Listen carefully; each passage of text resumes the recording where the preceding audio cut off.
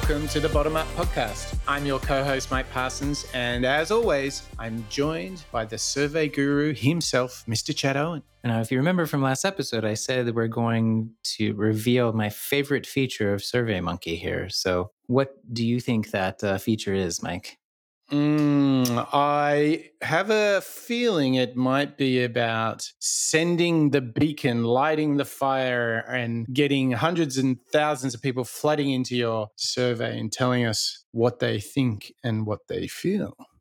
Yeah, and SurveyMonkey can do it for you. That's the best part. You don't need a giant email list. You don't have to buy a list or spam people. SurveyMonkey does it all for you. And so we're going to talk to you about that in today's episode on SurveyMonkey's collectors. Yeah. So once again, if you are not able to get online and log into SurveyMonkey while we're chatting, totally cool. You can listen along. You will get an extra boost if you are actually in SurveyMonkey because you'll actually see the things that we're talking about, which will be a more powerful learning experience. If you want to double down and really learn, you can go to bottomup.io and you can grab one of our masterclasses. We've done a whole masterclass on SurveyMonkey that you can check out too. And that'll take you right through it. But we're just giving you some of the highlights here. Let's talk about getting people to fill out your survey. Now, obviously, if you know your customers, if you have a customer base, or if it's for employees, or you want to survey your sports team or whatever, you can make a web link with SurveyMonkey and you can send it out to those people. You can have SurveyMonkey /Jane's soccer team. And when people go to that, they can fill out the survey. So when we talk about collectors, it's not only that way that I just mentioned with the web link to bring people in. There's actually a lot of different ways you can get people to your survey. So you can push this directly into your mobile app. You can put it into Facebook Messenger. You can even have it in an analog kiosk survey setup. So when people come into your cafe or your retail store, you can post it to social media. You can actually, something I don't usually advise, Chad, is using the email collector where SurveyMonkey will email directly the people your survey. I think if you're going to do that, you actually want to use a professional mail service, or if it's to a known group of people, just send it through your corporate mail. But I think we want to spend the most time talking about buying targeted responses. I think this is what is the icing on the cake, the joie de vivre for Chad Owen when we talk SurveyMonkey. And one thing to not forget here is SurveyMonkey tracks everything, like absolutely everything. So when you get to analyzing results, you can even filter the information based on how you went and collected the information. So if you have a list of customers that you are manually, sending through your CRM, the survey, and you're also buying targeted responses from the general public, you can compare those two different audiences inside of SurveyMonkey. But I don't want to gloss over this feature that SurveyMonkey will allow you to move some sliders and choose some attributes of targeted survey takers and then recruit, pay them a nominal fee and get them to take the survey for you. So without any work on your part, other than choosing some demographic and geographic information, they'll get them all of the survey takers that you'll pay for. And so this is particularly relevant if you want to talk to non-customers, if you want to talk to people in different markets. Let's say you've got a great product in the UK and you want to launch in Australia. You could do a quick survey from the UK. SurveyMonkey will recruit the people in. So if you've got a consumer product, if you want to talk to the general population in a market, in a city, you can actually do so. And the beauty here is that SurveyMonkey will recruit the people. And I would say, Chad, it's not perfect, but it's absolutely good enough to give you directional feedback. And what I mean by that is you will struggle a little bit to find 35 to 55 medium to high income professional executives using this tool. The reason why is because those people don't have time to fill out surveys during the day. But in general, it's a very good way to get a quick read. And I must say that when I've compared SurveyMonkey's results to other real enterprise surveys, there is a definite correlation in the data. I even had a time recently where the US data that we surveyed on SurveyMonkey was very close to the patterns and the insights that this big global brand had from surveys and feedback that they had done with their existing customers. So the risk, obviously, in that situation was that we said, hey, we've got all these insights about the American market. And then they go, well, all our surveys are giving different results. That would have been really tricky to try and work that out. But the really pleasant surprise we had is the themes and the insights and the recommendations all ran closely together. And that was a really powerful moment for me when I realized, like, wow, SurveyMonkey is gold because it's correlating well. So the people that they can recruit, they're doing actually a good job on recruiting real human beings to give real feedback.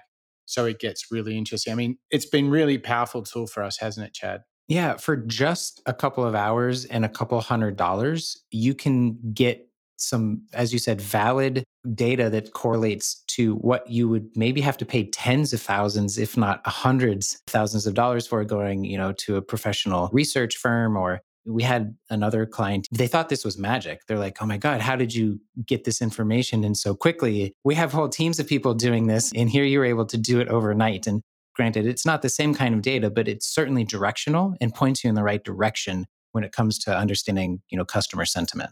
Let's really break this down a bit and let's actually get into how deep you can actually get into this. So you can actually go into the SurveyMonkey tool. And right now, obviously, we are in this collectors area that we've been talking about. Yeah, collect responses and then the buy targeted responses. That's the key area.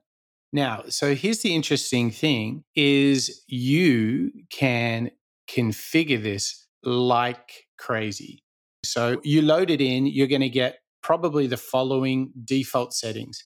Country, all of the US, gender, all genders, all ages 18 and above, all incomes. Now, Chad, we have to warn everybody what happens as soon as you start playing with all the targeting options and all the filters on audience. So as of the beginning of 2020, that Gen Pop survey will cost you anywhere between like $3 and $4. But as soon as you start narrowing it to surveying only women or only the UK or only people that make $150,000 or more, the cost per survey participant goes up quite a bit. Let's look at some fun ones. You could do employment status, full-time, part-time, retired. So you could actually pre-screen all your respondents to those. You could do it on technology. What devices do they own? What are some other fun ones? Do they like gaming? For example, you could just survey Xbox users. Do they have cable or satellite or internet only? Yeah, this is great. Pet ownership. Oh, this is good. Owns a dog, owns a cat. Are you ready for this next one, Chad? Owns a fish. Because I'm dying to know what fish owners are thinking. Okay, no disrespect to all our listeners that own fish, but this is the power, right? So you can go and look at how much they frequent movie cinemas. Do they have mortgages? What kind of vehicles? What sort of social media do they like? The caution here is obviously not only does this get more expensive, but the more refined your targeting gets, the longer people take to fill it out. Yeah. So if you're looking for overnight results, you might not be able to get them. You might have to extend the survey time to several days, if not a week or two. Exactly. But for me, Chad, I must say I agree. The ability to recruit an audience in is so turnkey because think about what would be your other option if you couldn't do this. Like, what would you do if you couldn't recruit it for and you're in a different country? You just couldn't do it. You'd have to pay a recruitment firm tens of thousands of dollars is what you'd have to do. And you and I both know because we do recruit via professional consumer recruiters, and it is very expensive. Now, granted, those are for in-person experiences or interviews, but still, SurveyMonkey, just by the fact that it's been around for, I remember running into people from SurveyMonkey at South by Southwest in like 2008 or 2009. So they've been around for a long time, and they've got the user base that they can just go out to blast out these surveys and do much, if not all of that recruitment work for you. There you go. So this is the huge benefit from the SurveyMonkey platform if you use their collectors. It's a great way to quickly understand what customers are thinking and feeling, particularly when you want to go global. Your ability to leap into another market and quickly get a taste of what people are thinking It is so, so powerful. But Chad, we've got 2 more episodes left of the SurveyMonkey series. What's left for our listeners? Well, everything that happens after you've sent out your survey and you're starting to collect all of those wonderful responses. But it doesn't just stop there, because data in SurveyMonkey that doesn't go anywhere is no good to you. So we'll wrap up the series talking about reporting and sharing out all of the wonderful insights from the surveys that you spend a lot of time creating, double, triple checking, and recruiting for. All right. So there you have it, everyone. That is the 5th part of our 7-part series on SurveyMonkey. If you're keen to know more, head over to bottomup.io. You can get all our podcast archive. You can even grab your own masterclass. And we've got 2 more really useful episodes left in the SurveyMonkey series of the Bottom Up podcast.